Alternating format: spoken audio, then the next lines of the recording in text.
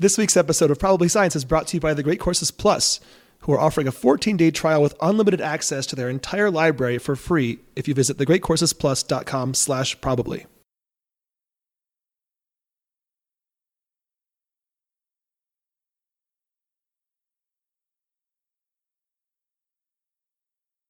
Hey everyone, welcome to Probably Science. I'm Matt Kirshen. I'm Andy Wood. Wow, what a different world we're in today, right? Compared to last episode. Yeah, it's interesting how what a mildly different world. Are you optimistic right now? I'm less pessimistic. Same. It really. I'm surprised at how much I genuinely felt a change in my overall stress level. Like I know this shouldn't have been a thing that affected any of us. Yeah. That directly, but I kind of sleep better a little bit. I will say we should introduce our guests. Yes, let's do that. I'll talk without being introduced. I don't give a fuck. But also, can I say fuck? Yeah, great. That's Alex Falcone who can say fuck. Thanks, guys. Hi. I'm sorry for not listening. Was your last one before the election, or was it during the stress time? It was before the election. Oh, okay. And I'll say my two disappointments in order are possibly not taking the Senate, right, and not ever finding out if America could be great again, right, and losing some congressional seats, but very much eclipsed by my biggest disappointment, which is living about 800 yards from the street party that was trending on Twitter while I was in Utah. No. People weren't dancing in the street in Utah? They were not. They were surprisingly. It was a lot more muted. Let's put it this way. More sedate celebration. Utah second only to Wyoming, I believe, in terms of Trump to Biden vote share. Not a lot of partying in my neighborhood either.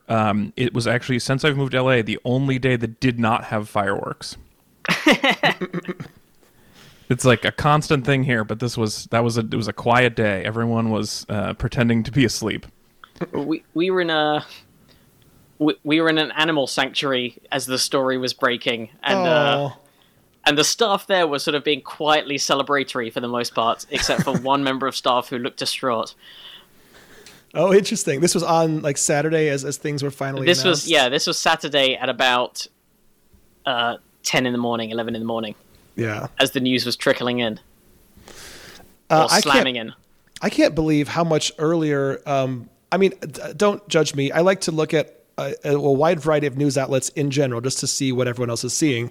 And Fox News called a whole bunch of states for Biden way earlier than other I don't outlets. judge on that basis at all. Firstly, I think it's healthy to watch a bunch of other news. And secondly, that's the odd thing about Fox News's news division, and specifically their election polling and statistical analysis division, are wildly separate from their opinion people. It was very clear last week that was the case. Yeah. But it also got them in trouble, right? Because they called Arizona so early, then they couldn't call Nevada after it was obvious to everybody. Arizona's obvious too. That's the craziest. Like Arizona and Nevada were obviously both going Biden, and that's all that he needed. And everyone acted like Georgia and Pennsylvania mattered.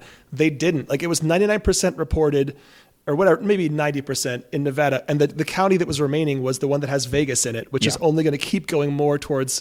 It's so silly we didn't call it on I've been Wednesday. Deep diving into statistical frauds and statistical myths that are propagating around the internet today. Yeah, including we've talked before about Benford's Law. Oh yeah, that's a great. Tell me more. I obviously know this, but remind the listeners. Yeah. So Benford's Law in general is a sort of general principle where if you have a data set where numbers are fairly naturally and evenly distributed. More about the natural part than like naturally occurring sort of. Naturally occurring statistics, such as like the range of heights of people, or the range of like size of coastlines, or just anything like that. Although, wait, does the heights does this hold for heights? I could see an argument for why it wouldn't. But yeah, heights is about it. Well, it depends what unit you're using, but that comes into play in a second. Where the numbers are supposed to be low? Yes. Often? Yes. The digits. The leading number, the first number is supposed to, in general, is 1 far more than any other number, and then 2, and then 3, and so on. And numbers beginning with 9 are the least common. And you can sort of see why if you think about...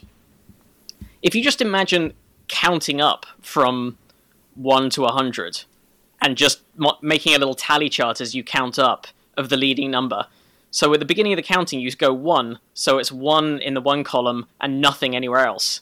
And then as you go 2, 3, 4, 5, 6, those numbers, each of those numbers bounces up to 1 to join it. And then you get to 11, and then you get to 10, and then 10, 11, 12, 13, it's all the 1 column is just growing and growing and growing until you get to 20, and then the 2 column meets this, and then the 3 column, and so on. And then until you get to 100, and then it's 100 numbers in a row where it's 1. So this sort of keeps going. So if you were to shout stop at any given point, the chances are the 1 column would be the highest. And I'm way more likely to give up before 100 when it hasn't equalized yet. So exactly, or it would have ticked over to the next one. It would have ticked over to the thousands or the 10,000s and so on. I think it also has to do with the fact that so many natural phenomena are more easily looked at on logarithmic scales than on linear ones, which is also like, if something sort of takes off more quickly, then it spends less time in those higher because I'm not sure what you said is exact. If you took an infinite timeline, which is impossible, but an infinite timeline and just randomly sampled places on it, I'm not sure Benford's law would apply to that. It wouldn't on an infinite timeline, because in an infinite timeline, every starting number will occur an infinite number of times, so that wouldn't hold. Right. But a finite timeline, it would. Infinite, theoretically. Oh yeah. But when it's actually used, if you look at data sets, you see a lot of ones. Real numbers occur in the world in ways that are naturally distributed. So in general, it can also be used to sometimes not prove fraud, but give an indicator that you might want to investigate some numbers. Because if you say, look at someone's expense account for their business, and the numbers don't follow Benford's law, there is a chance that they've just been making up numbers and putting them in the column, and because they're not good at making up numbers randomly in the correct way, they've cheated. It'll show up. Because if I'm sitting down to do fraud, I'm like cooking my books. I'm going to be like, I want to make these numbers seem random, so I'm going to use 9s a fair amount to seem random, but that would actually be less likely, yeah? Yeah, or 9 is the leading digit. Yeah. If you had 9 as often as you had 1, then that would set off alarms for anybody comparing it to this law. I love this because the idea that you're cooking books and also know Benford's law is just a very small overlap. Right. Yeah, I guess you could, if you knew Benford's law, you could cook all your books and then go back and sort of like make sure they're all distributed correctly, but the values are about the same, Yeah, that would be such good work. Such good book cooking. Yeah. Yeah, you'd be a book chef at that point. But what's happened is this sort of occasionally useful law/rule of thumb has been misapplied to various election races by people trying to prove voter fraud when it can't be. And there's a bunch of all of this build-up, and the answer is it's not real in this case. It's not real in this case. I'm let down. For similar reasons to what Andy was just saying. If you're talking about heights, let's say you're talking about height in feet. That's true. Not a lot of 1 foot people. Exactly. Most humans will be somewhere between the 4 and the 6 mark. With or if it's online dating, 4 and 7. Right. So everyone's between 6'1" and 6'2". It's crazy. Yeah. So for example, except Trump, who's 6'3", clearly, undeniably 6'3". No way he's not 6'3". So I'll link to this in the show notes because there's a good breakdown of why this doesn't hold true for some data sets in Chicago that they've tried to use to prove that it's false, where they've got like the sort of Benford's law map for each of the candidates, and they're like, the Libertarian candidate, Benford holds true. The obviously Trump Pence ticket, Benford holds true. The Green Party holds true, and then Biden Harris, it doesn't. It's sort of peaking around the 3 or the 4. It would be great if someone tried to use this law to be like, of course they're cooking the books. Look, in all these states, you've got these guys who have like 40-ish% of the... Yeah. Where are the 10% vote? Well, so it's exactly that. And it just comes from the fact that Chicago city is extremely heavily skewed towards Democrats, and in each of these districts, in each of these counting stations, whatever 80 to 90% of the number of votes there are on average in each of these stations tends to clock in at a number that starts with 3, 4, or 5. So, whereas for Trump and Pence ticket, they're coming in at about a quarter of that. So their numbers are coming in around 1. And ditto for the Libertarians, where it's in an order of magnitude smaller again. So it's just that. And one of the people who wrote a paper that is being incorrectly cited has had to now publish. Oh, God. I was reading this today. I'll link to it in the show notes, but there's sort of like, it's only 10 pages, a PDF that he just put out of just a sort of emergency paper / essay explaining why Benford's law does not hold true in this election in these specific cases. And there's also a bunch of other studies that show that Benford can't be used in general to prove election fraud. I guess I shouldn't be surprised by this, but you're clearly reading smarter fake accusations of fraud than most of the accusations of fraud I've seen, where they're like, that van that has Biden written in Sharpie is using to sneak in all these ballots, as if the illegal ballot van would take the time to write on the side of the van who it's for. Like, it's weird that those same people who believe that the videos that keep getting put out as well of, like, supposedly a poll worker throwing away a ballot, but while cameras are trained on her and this police officer stood there, like, it would be the most brazen fraud in the world to do it on a live stream. I mean, one thing that I find actually kind of scary about this whole thing is being reminded just how terrible we are at doing this. Yeah. No, well, there's a lot of things. But one thing about it is that, like, in the non-fraud, we're really crappy at this process. Like, there was the story out of Georgia where they were like, one of the counties just printed the ballots the wrong size. So they couldn't count them. So they had to take them and then the correct side ballot, and then with observers, carefully copy them over to like a millimeter smaller ballot, and then staple them together and put them into the computer with their matching serial numbers, and then run it through the counter. And this is exactly one of the things that gets used as proof of fraud. And I use the word proof loosely because they'll say, here's a video of a poll worker filling out a ballot. Right. And it's not that. But also, what a rickety-ass democracy. It's so crazy. Yeah. It's so crazy. Are you guys aware, by the way, and we should move on from the election in a second because there's a bunch of other science stories to cover. And also because every other podcast you've been listening to today also was about this, so you might want a break. Exactly. But as a little piece of entertainment, are you aware that the Republican Party set up a voter fraud hotline? Oh, yes. Of course I am. Let's just say has not been treated with absolute seriousness by some of the callers. The TikTok teens are the heroes of 2020 that no one was expecting. Yeah. And one guy who's the showrunner of a Disney show has created an accidental meme because he posted an initial one, and now a bunch of people have copied, where various people are calling in, claiming to have seen a man who clearly fits the description of the Hamburglar. to the point that now there's videos that people are posting online of the person on the other end of the phone going, yes, we've had the Hamburglar thing quite a lot. Thank you very much. And hanging up. That's so great. And in that video, the person who's answering the phone, of course, is Mayor McCheese. Taking it very seriously. Who, by the way, whose election I do not recognize. You haven't conceded in the race. I don't know if I want to be there were some real irregularities in that. Yeah, I feel like Grimace voted at least 12 times.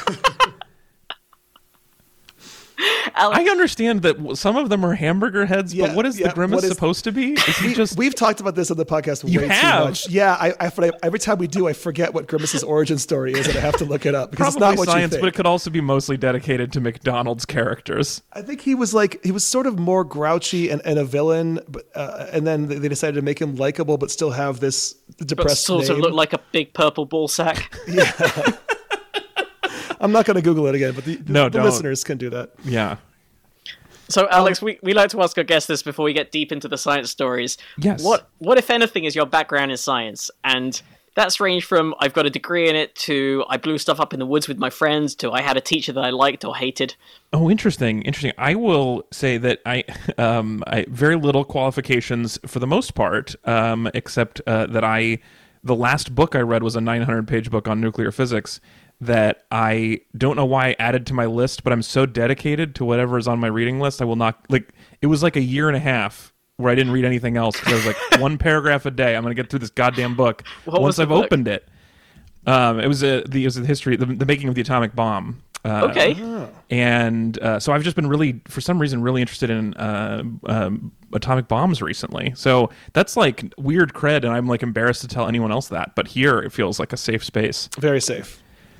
I took like there's a physics class from Berkeley that was available online when I was a teenager, and I was not studying science, but I loved this. I like watched this guy's whole YouTube series, and then like every 5 years I rewatch it, and he mentioned this book as being a really good book about the bomb, and so I put it on my list, and then just once I crack a cover, I'm not allowed to touch anything else until I get through it. Oh, I like that as a policy. It's the worst policy. No, you really? shouldn't. Okay. It's everybody who's good at reading will say like, no, you have to, if you don't put it down. I could have read 10 books in the last year, and instead I was just like, I just hate reading. It was the most interesting, boring book I've ever read. I highly recommend this book because it's like he goes so far into so many things that are not interesting, and then also it's like in the end you're like, I know so much things now. I know so much stuff, and what a crazy thing that we all did for a little while. Yeah, right. Well, not that the purpose of a book is to glean this level of information, but like what sort of dinner party stuff did you take away from that? Oh, so many good things. One of my favorite like tidbit that I've been thinking I would tell someone if I talked to someone besides my wife. So I told her twice, but if I ever run into anyone else again, I will tell them, which is that when we finished the bomb, before we dropped it, there was a big problems of whether or not we're going to tell Russia because they were our allies at the time.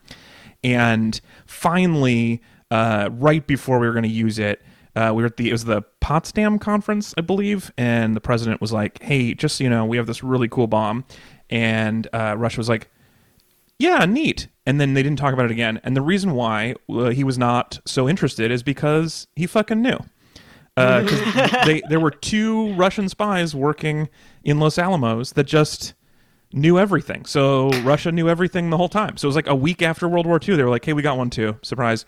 But again, our ally at the time still was spies. Yeah, but we knew they were about to not be. Right. But our ally had really good embedded spies, and they just knew everything about the bomb every day. That's kind of awesome. I mean, if you like losing internationally, it's really interesting.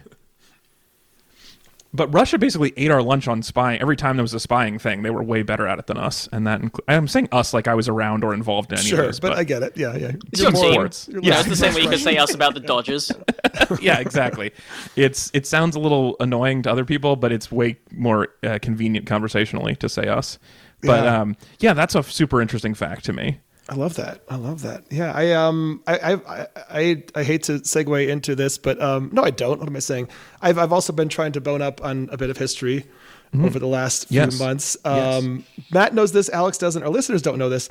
So we had a good day Saturday, most of us, right? And then the next day, obviously we had one nice day in 2020, and then it had to be taken from us when we lost Alex Trebek. Oh, yes.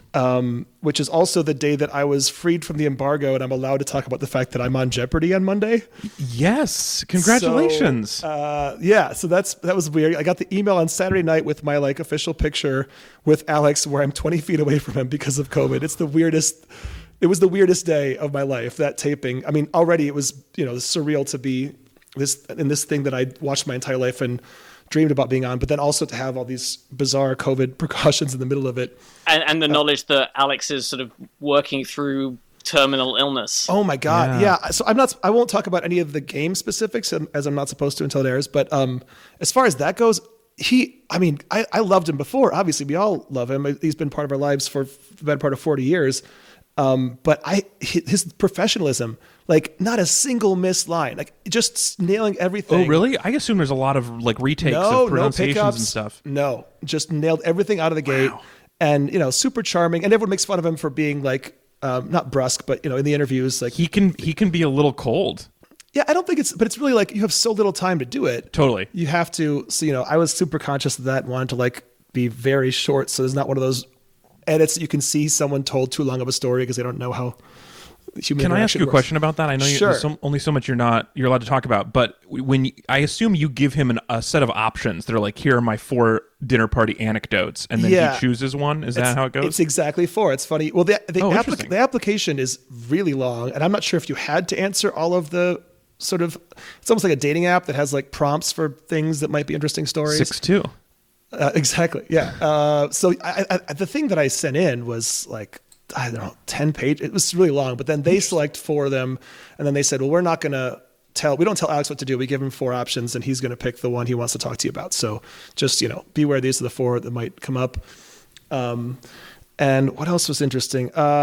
Did he pick one that you wanted? Was it a good one? Well, I'm trying to think whether I should give away. Yes. I was very happy with what he chose. Did he pick 3 of them? You're not going to get me like when that. does the embargo end? You're not On gonna Tuesday get me or like on Did he that. pick Wednesday? 100 of them? You're not going to get me. Are you delivering this from a golden airship that you now live in? But Alex was also like in between some of the like in the commercial breaks, you could hear these conversations that obviously weren't for the players, but they weren't trying to keep it secret. But like the either stage manager or director was basically saying to him, you don't have to do this, and you could see that like when the cameras are on, he looked and acted so healthy and sharp, and like you could tell when the cameras turned off that like he was struggling, not in any way that was sad. It just like the stage manager or director was like, you don't have to do this. And he's like, no, you could tell he's like powering through because he loves that show so much. And it's just such an amazing thing to watch, because he was recording episodes 10 days before he died. Yeah. So yeah, and not a small number, right? He does a bunch in a day. Like he was working hard. 5 a day. Yeah. And there's no audience because of COVID. So they ask the contestants who come in on a given day to stay for the whole day, regardless of what their winning situation is. To be the audience. Right. So there's an audience of 8 at least. Because And so you did had you to spend a lot of do a time- COVID test, didn't you, before? Well, yeah, we had to do a COVID test a few days before. And then because of COVID, we didn't get to use the green room in the Jeopardy stage because it would have been too small. So we used the Wheel of Fortune stage was our green room. Oh, It was amazing. really interesting. Yeah. So we show up and they've taped off 7 out of every 8 chairs in the audience of Wheel of Fortune. And that's where we sit, the 10 or 11 of us, because there's one champion from the week before, as they're getting us up to speed on stuff. And you can see that the wheel is covered in this like drop cloth on the stage. Yeah. And then there was no wardrobe department. There was one makeup person, and he was in like a full hazmat suit, just like the scientists in E.T., kind of thing, and the mask and the face shield. And they set up a little makeup chair right in front of the wheel on stage. He gives you a once over with the powder puff. Then he puts that powder puff in a plastic bag, puts that plastic bag in a bigger Ziploc bag, hands you that bag. And then it's your job throughout your game to, at every commercial break, you leave your Ziploc bag of powder puff at your feet. And then he comes out 10 feet away from you, asks you to take it out, and points at a distance to the parts of your face that are getting too shiny.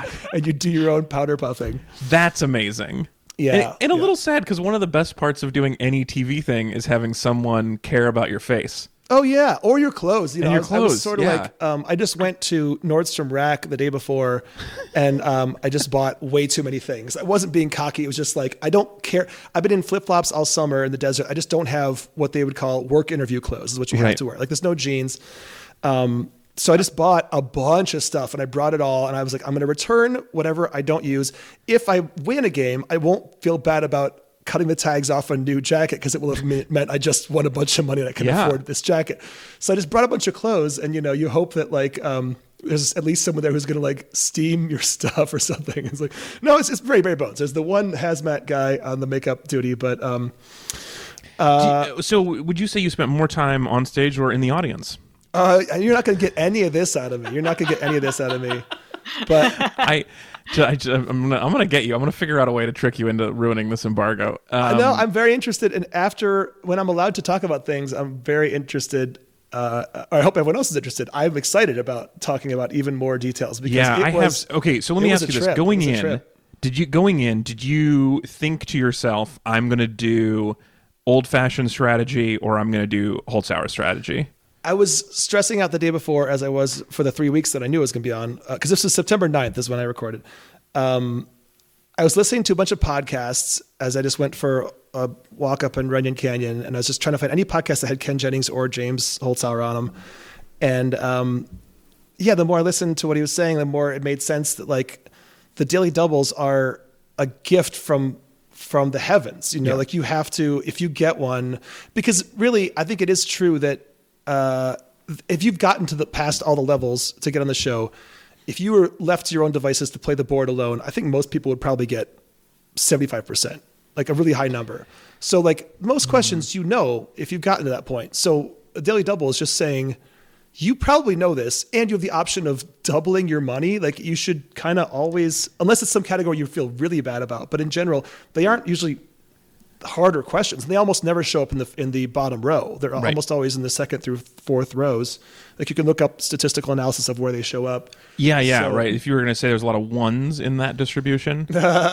Is there a benefit? Yeah. So, I'm not giving anything away about how I played, but I did listen to that. And I was like, this is a tricky thing. Cause also you want to like not piss off the producers, which you shouldn't really care about, but they do write the categories to be read in order as far as like enjoyment for the audience at home. So they don't love it when you jump straight to the highest value one. So you have to, but they also say, play the game you want to play. So whenever I've watched him, I've felt like it is impressive, but it is more like watching a sport that I'm not participating in because it's too hard. And then I get excited when I'm answering the last few and it's like, oh, they don't even care anymore because all the money's gone. Right. And now you're back into my world. But yeah, learning the category is way more fun. So if you're not him, I think it makes some sense to go with the friendlier version. But yeah, I mean, it's really just whatever you want to do. But his strategy on the Daily Double is definitely something that I'm surprised more people don't always. I guess everybody sees the money and thinks of it as real money instead of like, well, this is all to determine who's going to win this game. And then at the end, it becomes money.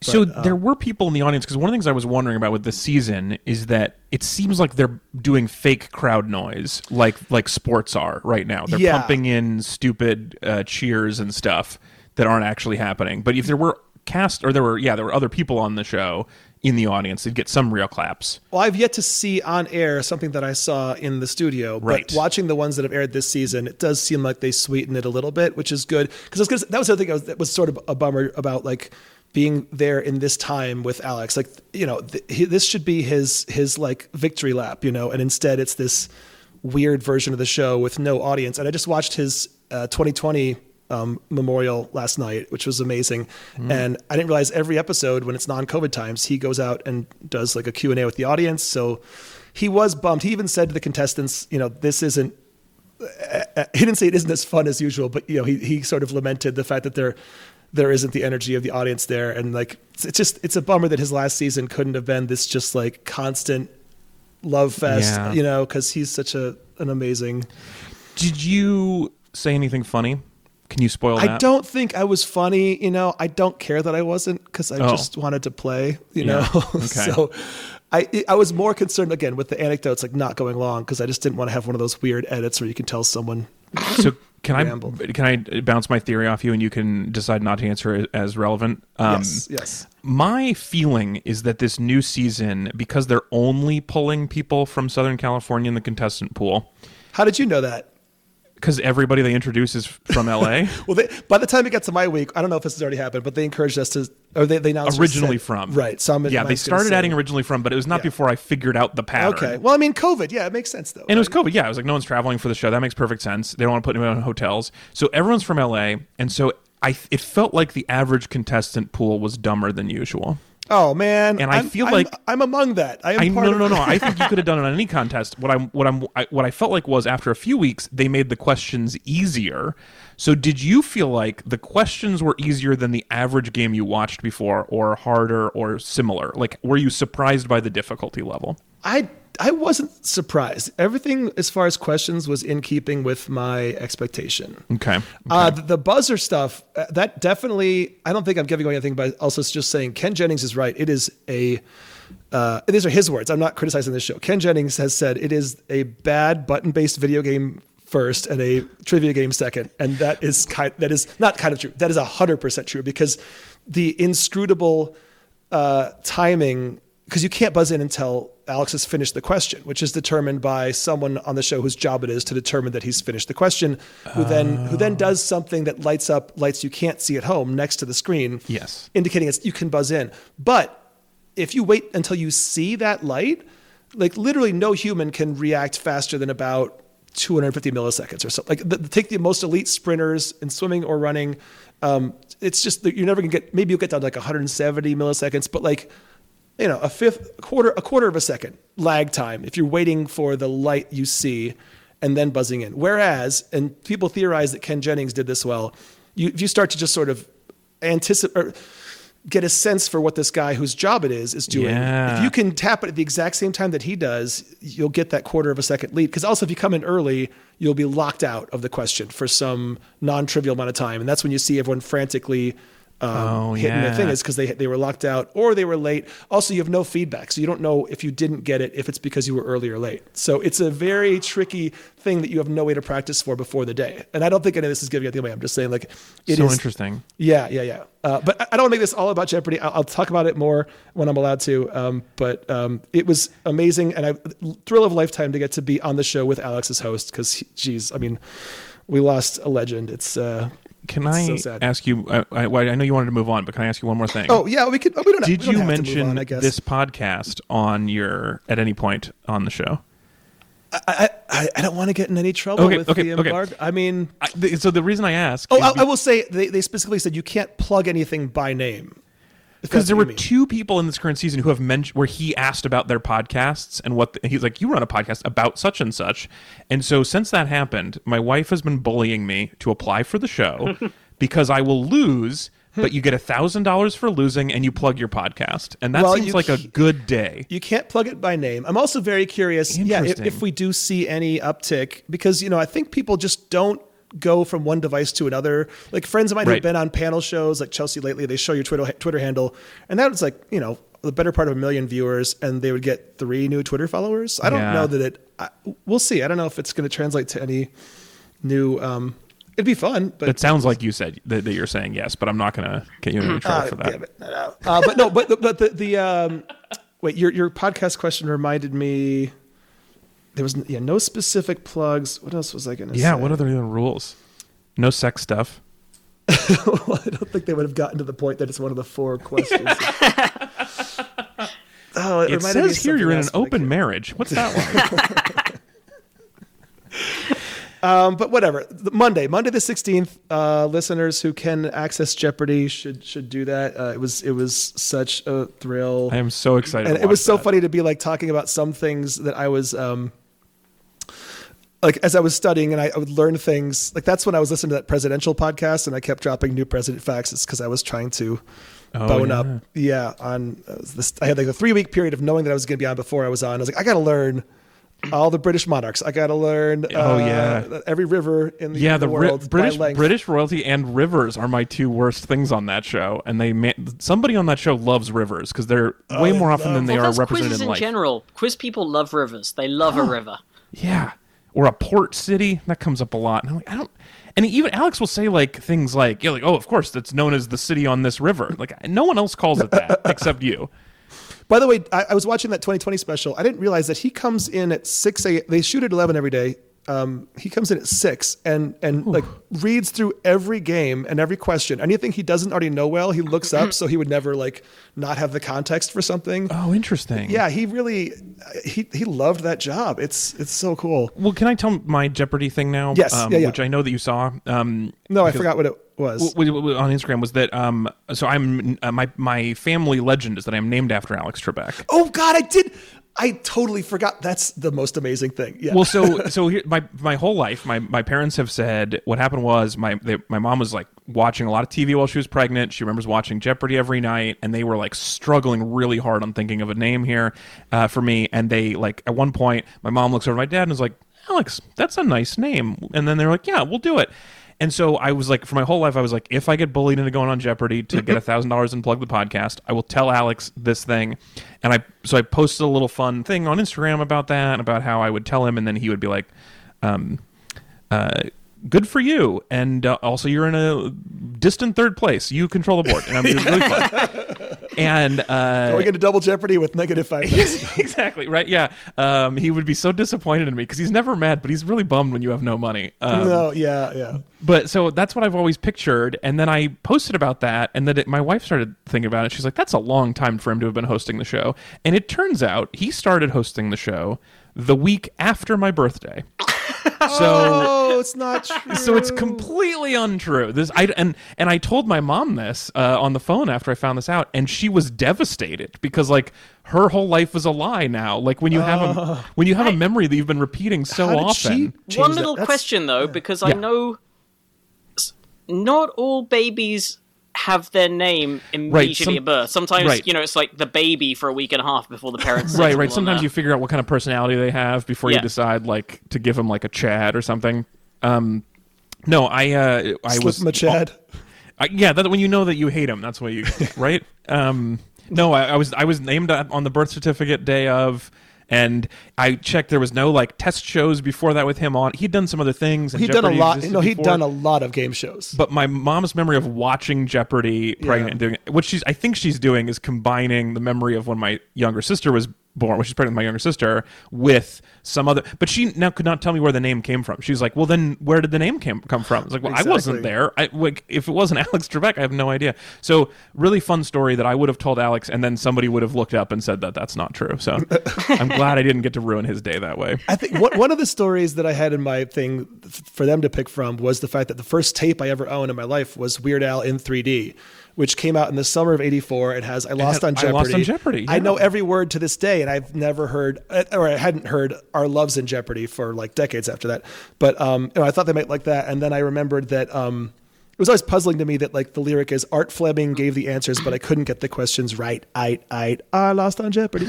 If you look it up, the album came out a few months before the reboot of Jeopardy with Alex Trebek, because there was the 10-year run of Art Fleming as the host of the daytime show in the 60s or 70s. So the whole song is about the pre-Trebek version of the game, which That's a fun fact. and the video for it has Art Fleming and Don Pardo, who were the host and announcer before Alex and Johnny Gilbert. Is that and a Don relation Pardo- to Jimmy Pardo? No, Don Pardo, who did the SNL announcer. Yeah, okay. And he does the spoken interlude in that song where he says, "You don't get to come back tomorrow. You don't even get a lousy copy of our home game. You're a complete loser." That thing. That was before you got $1,000. Before I got... Oh, wait. No. What? Huh? Yeah, I'm not saying a word. Mum's the word. But yeah, it was a huge... what I was going to say was you were talking about whether you should apply. Yeah. Obviously, everything's up in the air now without Alex, but right. I would much rather have done it with Alex than with Ken. I mean, that really... Yeah, that's a big part of why I suddenly lit a fire... I got a fire lit under me because I applied once 27 years ago and didn't make it past the first round. Oh, of but Team now Jeopardy. That it's easier. Well, no, it's more like I felt defeated. Right, I didn't know it was going to be easy. I applied before COVID happened. But yeah, the knowledge you did? that Interesting. Well, yeah, because Alex got his diagnosis back in March of last year, and and that was like, oh my God, he is not going to be the host forever. Like he might retire soon because of this. And I was like, I want to be on Jeopardy, but more importantly, I want to be on Jeopardy with Alex as host. And that's what like rekindled because I lost on the first round of a Teen Jeopardy tryout that I drove from Ann Arbor to Milwaukee for in '93, and then I was like, okay, well, forget this whole thing. And then I just spent 27 years, playing bar trivia and loving watching Jeopardy, but forgetting that I should have tried applying again. And then this reminded, but I was going to say, so if it's coming back soon, I don't know when it will, but everybody can apply at any time now. You used to have to wait for online tests at a certain time. You can just start the process now. And then I did like all the next rounds on Zoom from Joshua Tree in COVID. It was the strangest thing to do, like these Zoom rooms of other contestants. And like I had the 50 question test with Sarah from the Clue Crew, which was also a huge thrill.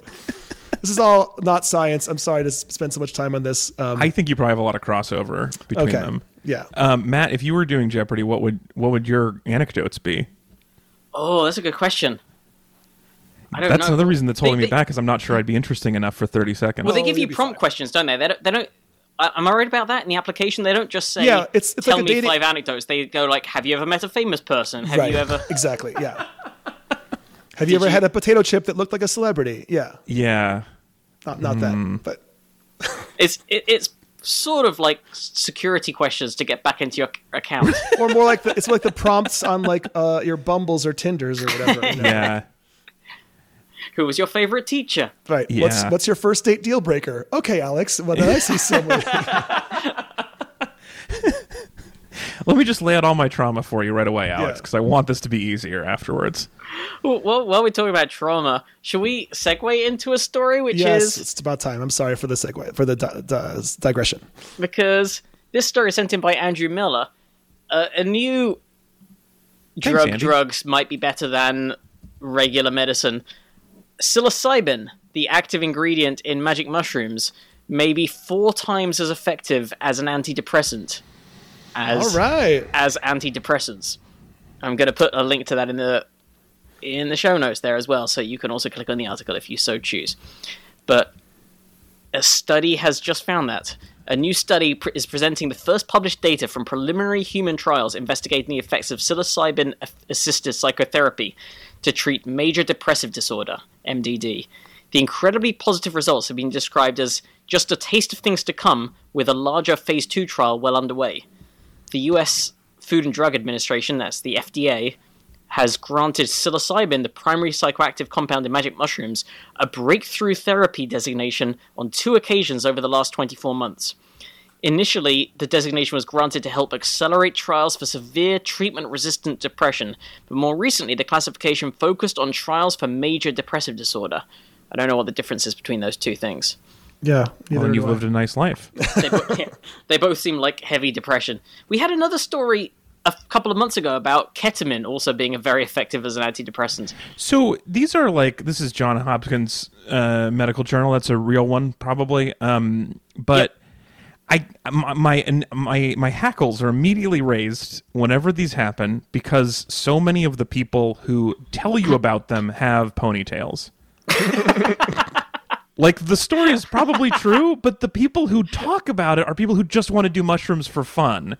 And I feel weird about those two cross-pollinating each other. Yeah, there's definitely a problem. And the same goes for when there have been some promising scientifically carried out trials that show that, for example, marijuana and the active ingredients with it can help with certain symptoms and certain conditions.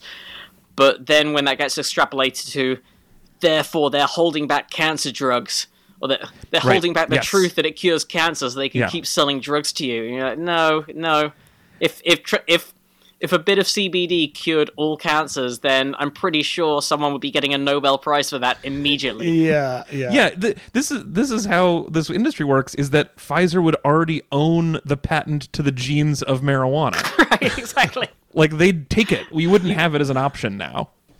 You'd trademark the image of a mushroom. Like, you couldn't even, Yeah, all the people wearing, like, pot leaf T-shirts would be like, well, you gave some money to a drug company to get to wear that. Because that's how good they are at making money off. It's got a picture of Bob Marley on the front and then GlaxoSmithKline on the back. Oh, what if Bob Marley had lived long enough to do that tour? The the Pfizer-sponsored... Yeah. Ironically, because didn't he die of undiagnosed cancer? Wasn't it like a foot cancer? I think that's one of those things between his toes. It was a really rare skin cancer. Toe Athlete's growth. cancer. Yeah.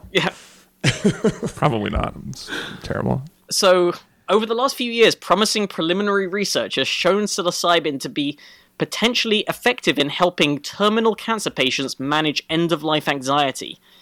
Initial trials focusing on depression concentrated specifically on treatment-resistant depression, a clinical classification that categorizes patients suffering from MDD who have not responded effectively to at least 2 different pharmacological antidepressant treatments during a current depressive episode.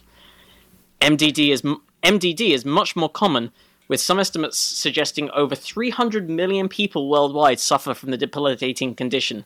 While a larger phase 2 trial testing psilocybin for MDD is currently underway, in this new study in the journal JAMA Psychiatry, JAMA, I imagine the J stands for journal. That's the opener of the Glaxo. Yeah. With JAMA. I hope you like JAMA too. Psychiatry. Someone saying psychiatry after every line just awkwardly. Like a hype man who's It's just a doctor with a tie-dyed doctor jacket. He's like the guy who's cast in every 90s hip hop video as the uptight white guy. Yeah, right. That camera's way closer to his face than you'd expect. Why is it a fisheye lens in person?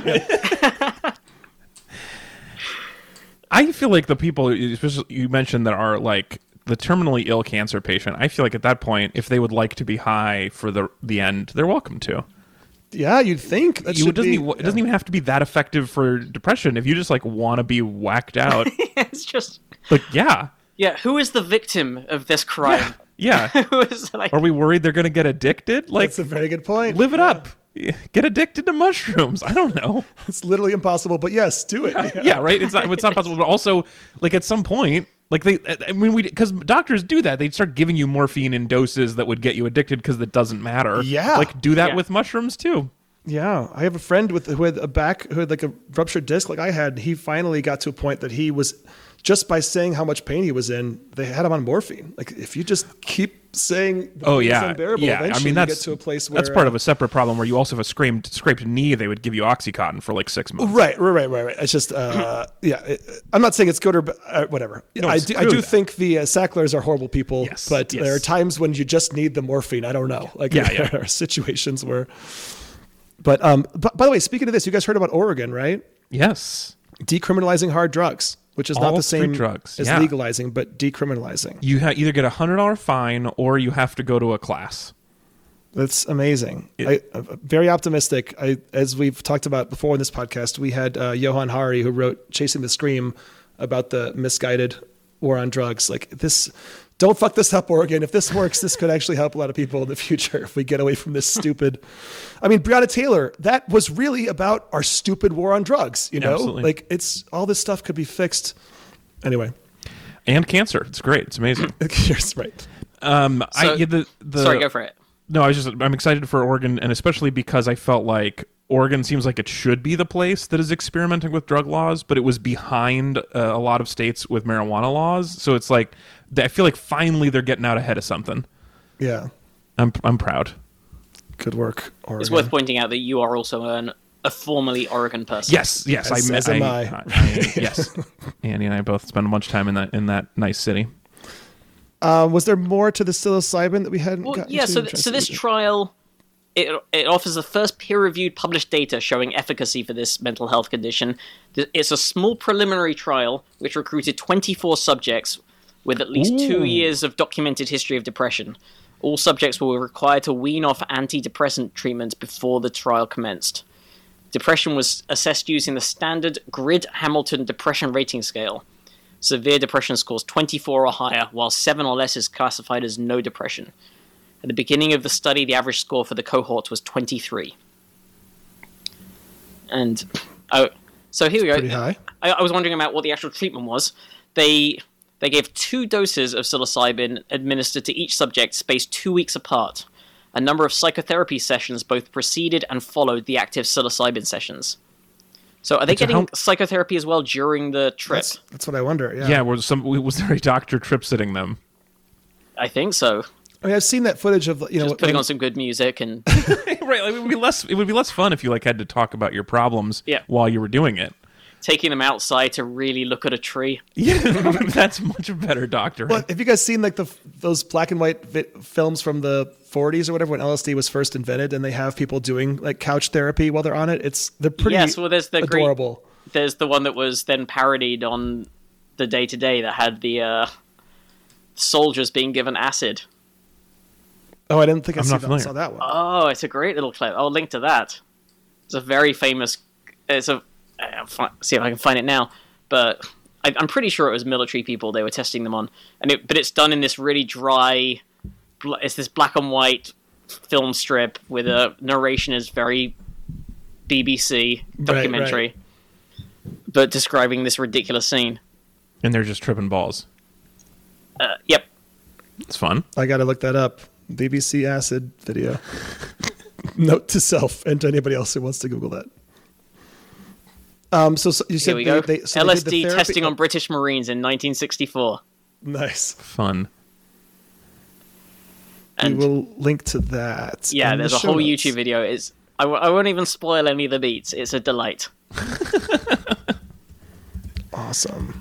So they had the therapy before and after these psilocybin sessions, and then the results were undoubtedly impressive, with 71% of the cohort displaying more than a 50% reduction in depressive symptoms at the 4-week follow-up. The average depression score for the cohort had dropped from 23 to 8 a month later, and more than half of the group were considered to be in remission, which I didn't even know was a term you used for depression. But that's amazing. Also, that means 18 of them. That means 71% is very specific for a group of 24. that small where you could just give the numbers. Yeah. It also does say that It's like Bob and Jerry. it does say the study is not without its limitations. It's a small sample. I agree with that. Yes, with no placebo control. See, that's the bit I take issue with. How do you do How can you do placebo control when the medicine has clear psychoactive effects? Right. Also, and what you're asking people to do is people who are terminally ill to wean off their antidepressants. Yeah. Oh no, these aren't terminally ill people. This is a different group. Okay, sorry. These are just people with extremely severe and prolonged depression. Okay. But yeah, if you're taking people with severe depression, you're saying wean off your normal drugs so we can give you this sugar pill. That would be a bummer.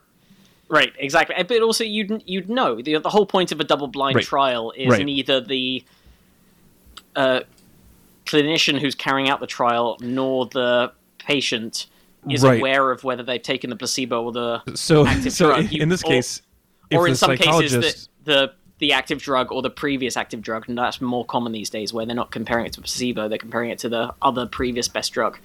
So in this case, the psychiatrist or psychologist would lead you outside and be like, really look at this tree, and you'd be like, it's a tree, dude. Yeah. And then they would know. Now it's not blind for either of you.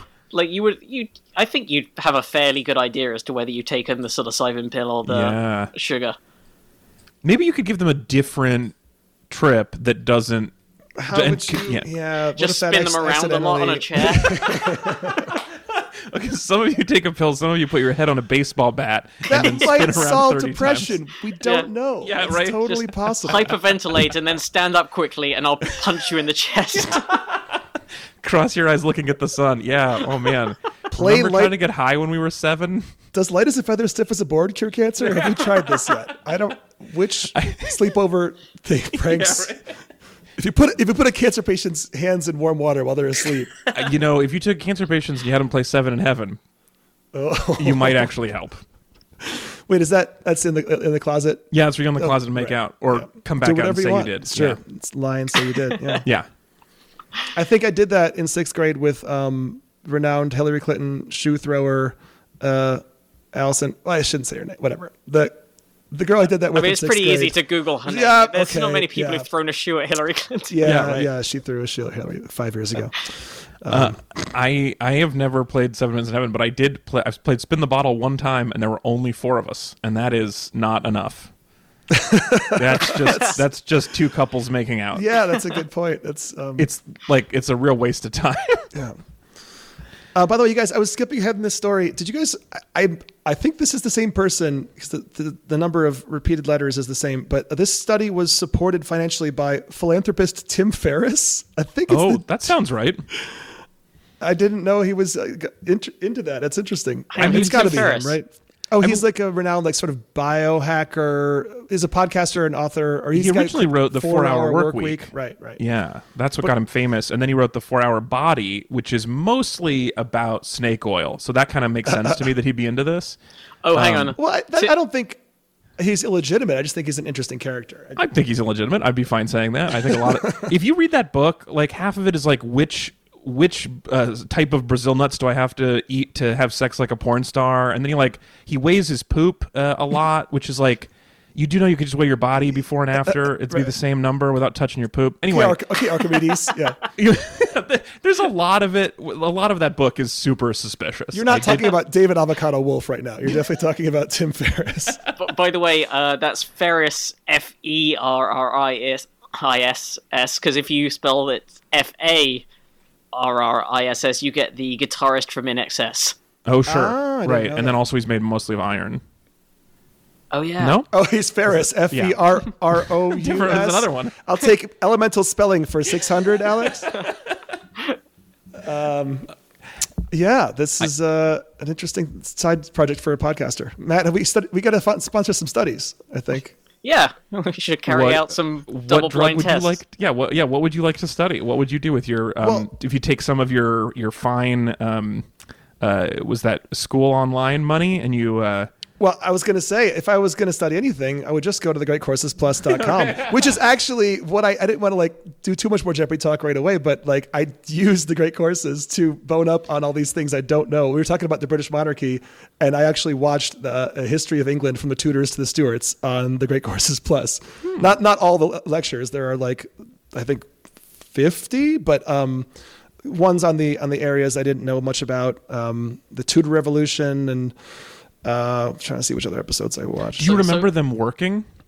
Well, I mean, I can't tell you whether things came up specifically, but I will say, I'll say there's definitely, there were things not necessarily in this, but there were things that I did study in those 3 weeks that came in useful. So, nice. It's not, some friends have told me who have been on that there's no point in studying, you know what you know at a certain point, but I disagree. And also it's just good to know things. And I never knew the British monarchy. So I went to thegreatcoursesplus.com. If you're a listener of ours, you can go to thegreatcoursesplus.com/probably for a free 14-day trial. And I watched this History of England lecture series from Robert Buchholz, who has a PhD from Oxford. Sorry, Matt, I know it's your sworn enemy. Yep. But also a bachelor's from Cornell. Home of the and he's Tigers. currently a professor at Loyola. So this is the level of instruction you'll get in all the courses on the Great Courses Plus. These are people who are well-versed in their fields and also chosen for their expertise in delivering these lectures. We've talked about this before. And the website is platform agnostic as well. You can jump between your phone, your computer, your smart TV, and rejoin wherever you left off the lecture. You can listen to it as a podcast as you're driving around, preparing for your run on Jeopardy. And then get home and watch the rest of it on TV. And even if you are in last place, you'll get $1,000 more than makes up for the cost of your subscription to the Great Courses Plus. Which is $0 for the first 14 days if you go to thegreatcoursesplus.com/probably for a free trial. That's true. That's true. And even if you're not studying for a game show, you can also use this for so many things that might be useful to your life right now, like how to use mindfulness to manage stress, deal with anxiety, how to make your own pasta from a chef at the Culinary Institute of America. There's so many things that are basically, if there's any field of study you're interested in, sign up for that free trial and search, and chances are you're going to find a lecture on it, and you'll get 14 days to learn that thing. So there's no loss. There's no risk to you. And yeah, you can only gain in terms of game show winnings. That is thegreatcoursesplus.com/probably. So if you with that millions of dollars that you were paid for that impeccable read, what are you guys going to investigate? What is not being studied enough?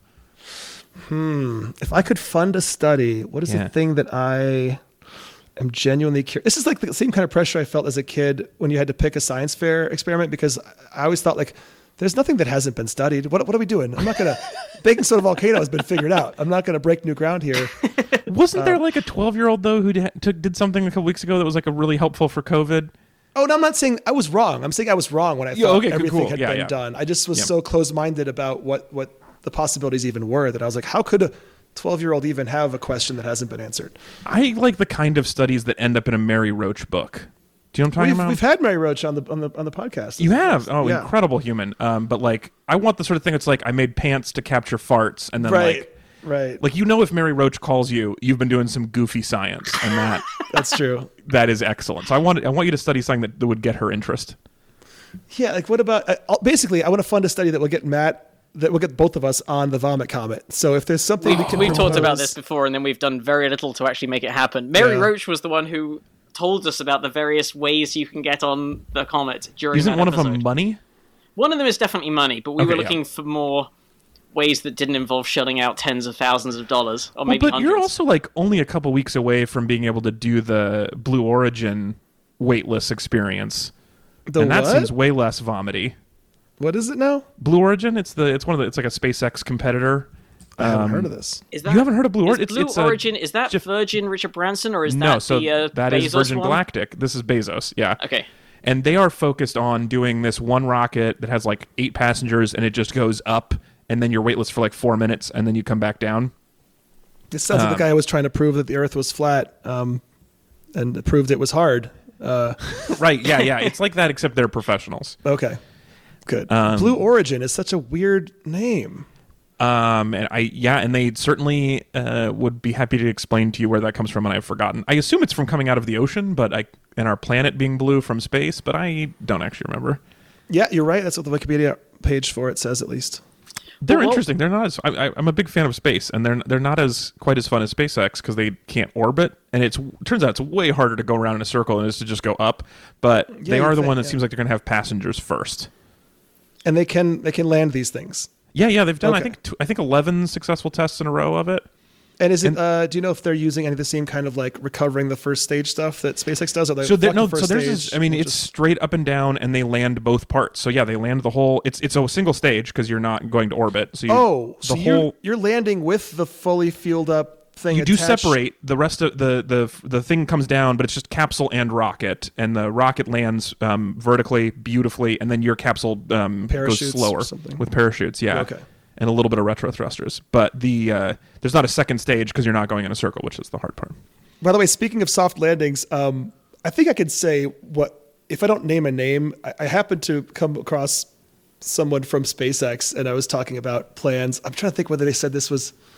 I don't think it's. SpaceX obviously has their eye on Mars. People are talking about that, but before they send humans, they're going to send a probe. But I asked if they were going to do a similar landing technique as NASA and JPL with that sky crane, and I got this great kind of scoff. I was like, oh, okay, you guys are. Yeah, I guess they can beat the sky crane with their descent onto the red planet. Well, I'm going to give NASA some credit for having done it as opposed to just talked about it. It was so cool. I think the sky crane's awesome. The one that's going to land next year is going to do that too.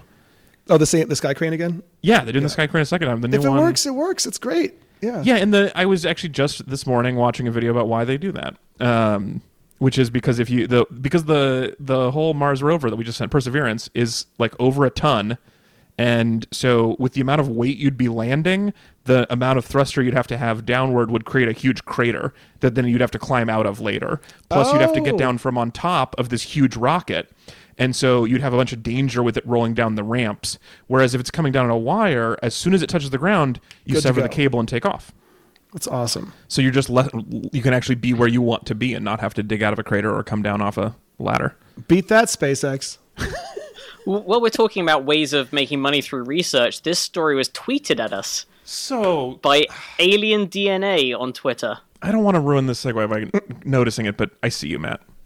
What? I don't want. It was such a good segue. I just want to give you credit. Okay. I don't want to ruin it by talking about it, but I also want to credit you. It was a very good job. I see it. Thanks, Alex. So I think we actually had talked about this technology before, but it has now been acknowledged with Canada's top science prize, $1 million. I believe $1 million Canadian has gone to the University of $750 million. Yeah, has gone to University of Toronto professor Molly Schoikert, who designed gels to mimic human tissues. So, yeah, she's a Toronto-based chemical engineering professor, and she's won the $1 million Gerhard Herzberg Canada Gold Medal, which is the country's top science prize. What do we do with these skin gels? So they are hydrogels that are used for drug development and delivery and regenerative medicine to heal injuries and treat diseases. The National Sciences and Engineering Research Council of Canada, which announced the prize, said that her work has led to the development of several game-changing applications of such materials. They deliver a crucial breakthrough by allowing cells to be grown in 3 dimensions as they do in the body, rather than the typical 2 dimensions in a petri dish. Her collaborations with biologists have led to applications to treat cancer, stroke, and degenerative blindness.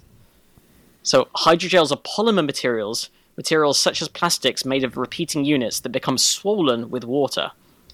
If you've ever eaten Jell-O, that's a hydrogel, said Schoikert. I have. Yeah, well, that's a hydrogel right there. Wow. Slime. So is slime and the absorbent material inside disposable diapers. So she has invented a new way to test these drugs that are going to do all of these amazing therapeutics, and also probably will be available for purchase from the Nickelodeon merch store. Yeah, exactly. It's great to keep your kids occupied. If you want to save money, you could just say, I don't know, and it'll just appear. You don't actually have to buy it. Yeah. She just pours hydrogels on you from a good height. Yeah. I love it. So these hydrogels are specifically designed to mimic tissues inside the human body. Most of our tissues are very soft, and that's what hydrogels are. We've established. Yeah. So, little bit of a bio on her. She was born in Toronto, studied science and engineering at the Massachusetts Institute of Technology and the University of Massachusetts Amherst. After graduating, she worked in the biotech industry alongside, quote, brilliant biologists. She noticed that the biologist research was limited by what type of materials were available. As an engineer, she realized she could help by custom designing materials for biologists. She could make materials specifically to suit their needs, to answer their specific questions by designing hydrogels to mimic particular tissues. She said, there is no existing material that has the properties we're looking for, and so we end up inventing these new materials. That's so exciting. This is incredible. She's obviously an incredible scientist, and I'm sure that when she said, quote, brilliant scientists, that wasn't as obviously a lie as it sounds like. Yeah. It's so vague. Well, the rest of it was just describing her life, and then she was a quote from her saying she worked with brilliant biologists. Yeah, that sounds suspicious. So, give me some names, Doctor. I'll decide. Well, there are 3 spin-off companies now that have formed from her collaborations with biologists, including Amacathera, which was recently approved to run human trials of a long-acting anesthetic delivered with an injectable hydrogel to deal with post-surgical pain. This comes a bit full circle with what we were talking about, because she says Struckert noticed that drugs given to deal with that kind of pain leads to a quarter of opioid addictions, which have been a deadly problem in Canada and worldwide. What we're really excited about is not only meeting the critical need of providing people with greater pain relief for a sustained period of time, but also possibly putting a dent in the operation. Okay. And the operation meaning, I'm just going to say, though, that company's never going to make it. That name is just awful. Amacathera. And the T in the middle is capitalized, so it's one word, a middle capital. No one's going to buy that stock. Well, I mean, you heard what the new drug name, the COVID drug name is, right? Oh, no, I didn't. The super cold one? Oh, it's been the subject of the same joke on Twitter everywhere, but I love it every time. I'm not going to remember it off the top of my head. It's I think I'll just have to go to any one of the great comics who did jokes about its page. Maybe I was too caught up with this whole lawn care thing. I didn't see it, but just give me 10 seconds to find out the name of this groundbreaking new. It's a name you can't even pronounce. I'm going through Blaine Capatch's Twitter feed, who's a past guest, one of the funniest guys alive, who also references the gay black. Oh yeah, of course. That's the better story today. Oh my God, what a great story! How quickly the 4 seasons got swept aside for the. Well, new when you were ridiculous talking story. about what a great day Saturday was, and then Sunday was sad, I was thinking like, he did get elected. Biden got elected on Saturday, but mostly it was great because of the 4 seasons thing. I mean, that was amazing. I don't think I've ever had more fun than watching that story unveil. Do we still think that it is an accident? I mean, is it possible that level of incompetence is? This is what's great about this story, is there's no answer that isn't hilarious. Because if it was on purpose, like they were trying to dupe us, that's hilarious. If it was on accident, it's hilarious. Yeah, or if it was on purpose because they genuinely thought a garden center was like in an industrial strip mall on the edge of town was the best place to hold a presidential press conference. But I could see. Okay, great. Let's steelman them. But before we make fun of them, let's steelman them. And like Trump maybe is trying to show he's a man of the people and find this blue collar business is the best case scenario. And he chose an unfortunately locationed and named business as his. But blue he collar tweeted thing. that it was at the hotel and then changed it. He had a second tweet saying it was at the lawn center. So he was not doing that, or if somebody was, he just assumed they weren't doing that. Yeah. But either way, somebody at a lawn care center got a call to do a press conference, and they ran with it. They were like, "Yeah, we can do that. Why not? We'll take your money. We have a parking lot." They're now selling merch. Yeah. I saw that today. It was like once the kind of traction they had on Saturday, you're mostly an online T-shirt salesman now. That's your main business. So you might not ever cut a lawn again. Back to the ridiculous COVID drug name. This was yesterday. It might be why you didn't see it, Alex. Yesterday, the FDA issued an emergency use authorization for the investigational monoclonal antibody therapy called Bamlanivimab for the treatment of mild to moderate COVID-19. And everybody had the same tweet, which is, whoa, Black Betty, Bam Lemon. Twitter is overrun by Nazis and largely bad, but moments like this, it's like, I'm so glad we have should this. explain, by the way, for anyone who didn't catch the story, what the new one is, the gay black man. Oh, yes. Yes. Which is a very not gay and not black congressional... Is it a congressional candidate? I believe he's actually candidate. a congressman, I thought. Oh, okay, No? so defending incumbent candidate. I think so. Oh, he's a congressional hopeful who lost his primary race earlier this year, but he is a former member of the county board of commissioners in his county. And yeah, what's clearly happened is he's running at least one, if not several, fake accounts from various different demographics to tweet in support of Donald Trump. Yes. And this one said, I'm a gay black man and I support blah blah. And what he did was the classic thing that people with pervert accounts do is they forget to switch before they reply. So he replied to his own tweet saying, with the same account, saying, I am a gay black man and I agree with this. And that is just one of the most delicious things you can find on Twitter is somebody accidentally deleting from their pervert account or tweeting from their pervert account and not changing. I love it. I mean, again, I'm not trying to give this rebuttal any credence, but he claims that he was trying to quote someone he knew who had said that, and he did that incorrectly. And just didn't do quotes and has never done a quote before and doesn't know how that works. I mean, yeah. This happened just before we started recording, but so I'd only seen the headline, but it seems now the newest part of the story is that the person he claimed he was trying to quote is the nephew of Patti LuPone. Patti What? LaBelle. Oh, is it Patti LaBelle? That makes a lot it makes more a sense. difference. It makes a big difference. I believe it was Patti LaBelle. That makes a lot more sense. I only saw the headline. What with one of them Patti being LaBelle. black. Yeah. Yeah, William Holt is his name, and he did a video where he takes credit for it, but also the account was suspended by Twitter because it's fake. I mean, this story got weird. This story is it's 12 levels It deep, is and I Patti cannot follow LaBelle's either son or nephew, depending which story you read. it. Yes. Oh my God. Wait, does that mean he actually was quoting somebody, or he found a black gay guy really quickly who likes Trump? This is what who knows? It's impossible to know at this point. It is a fast-moving story. By the time this pod comes out, it'll turn out that actually that guy is a robot. There's just no way to predict. It's just so good. But isn't it, as much as I hate the Nazis on Twitter, isn't it just a thing that we couldn't have reveled in the same way before? If it weren't for the victory on Saturday, what do you No, mean? I mean, if it weren't for Twitter, we couldn't have spent this communal laughing at the lawn care story just wouldn't have happened 5 years ago, 10 years ago. Yeah, what an amazing space we have to just spend the day watching everyone who's funny make jokes about it, each one better than the last. You like a comedy pylon better than a functioning democracy? I mean, I like a comedy pylon as much that's a as false dichotomy. I don't think. If that's the cost, I refuse to pay it, sir. But if I can have both, I would love it. Right. I know it is. Occasionally, Twitter is fun, and this last week has been that. So It's been so fun. I still don't really tweet much. I mean, I feel like I kind of have to plug Jeopardy a little bit, but Yeah, get out there. I don't know. Yeah, whatever. It's gonna be what it's gonna be. Yeah, I think people are going to watch Jeopardy even if you don't tweet about it. It's an interesting time to be on. Yeah. Anyway, sorry, Matt. Was there more to our last? No, I think that's most of the story. Okay. I think we nailed the GAC story.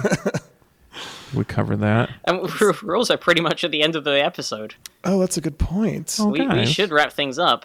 But, Alex, are you able to hang out to do one extra story for the Patreon patrons?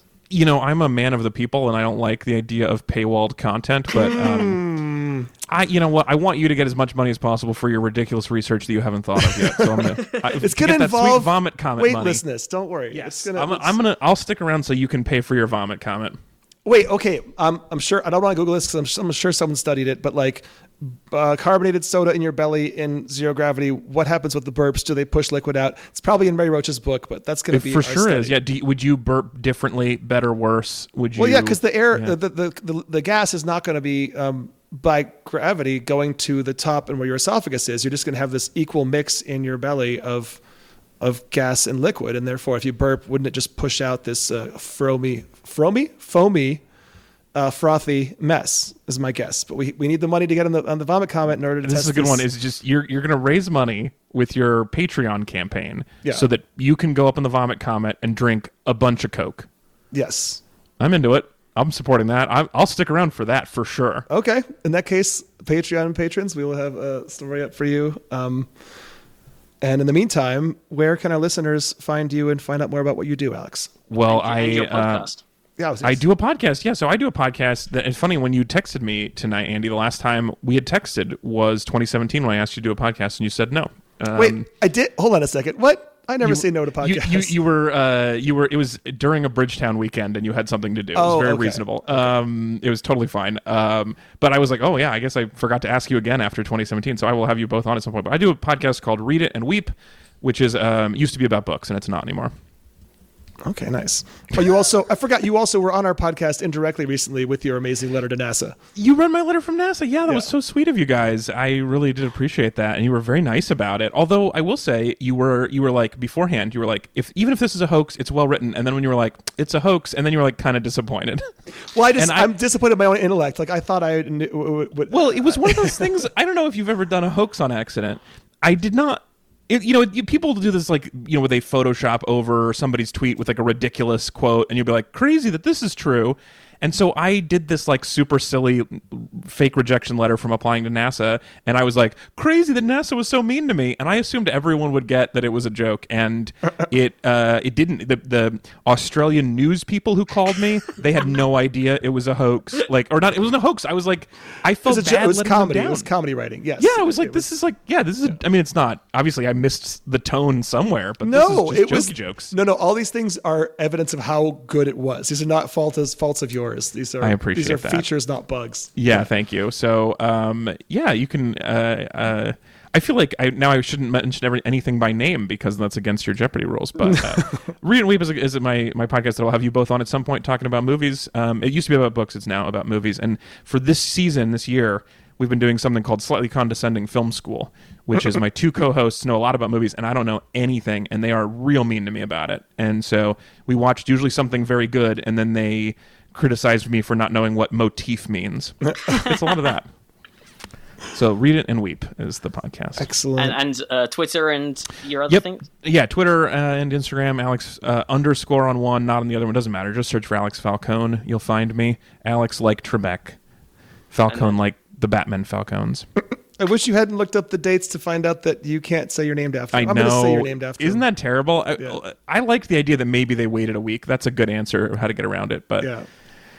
Also hate to find out like who I was actually named after, because it's definitely somebody worse. I hope it's Alex Van Halen. I hope it's from the drum intro to Hot for Teacher. Your parents are just like, his drums sound like a motorcycle. I suspect that, I don't know, maybe my mom was a teacher for many years. Maybe she liked that song. Maybe she had people who were hot for her. She appreciated Well, your dad, for starters. She taught first to third grade music, so I hope not.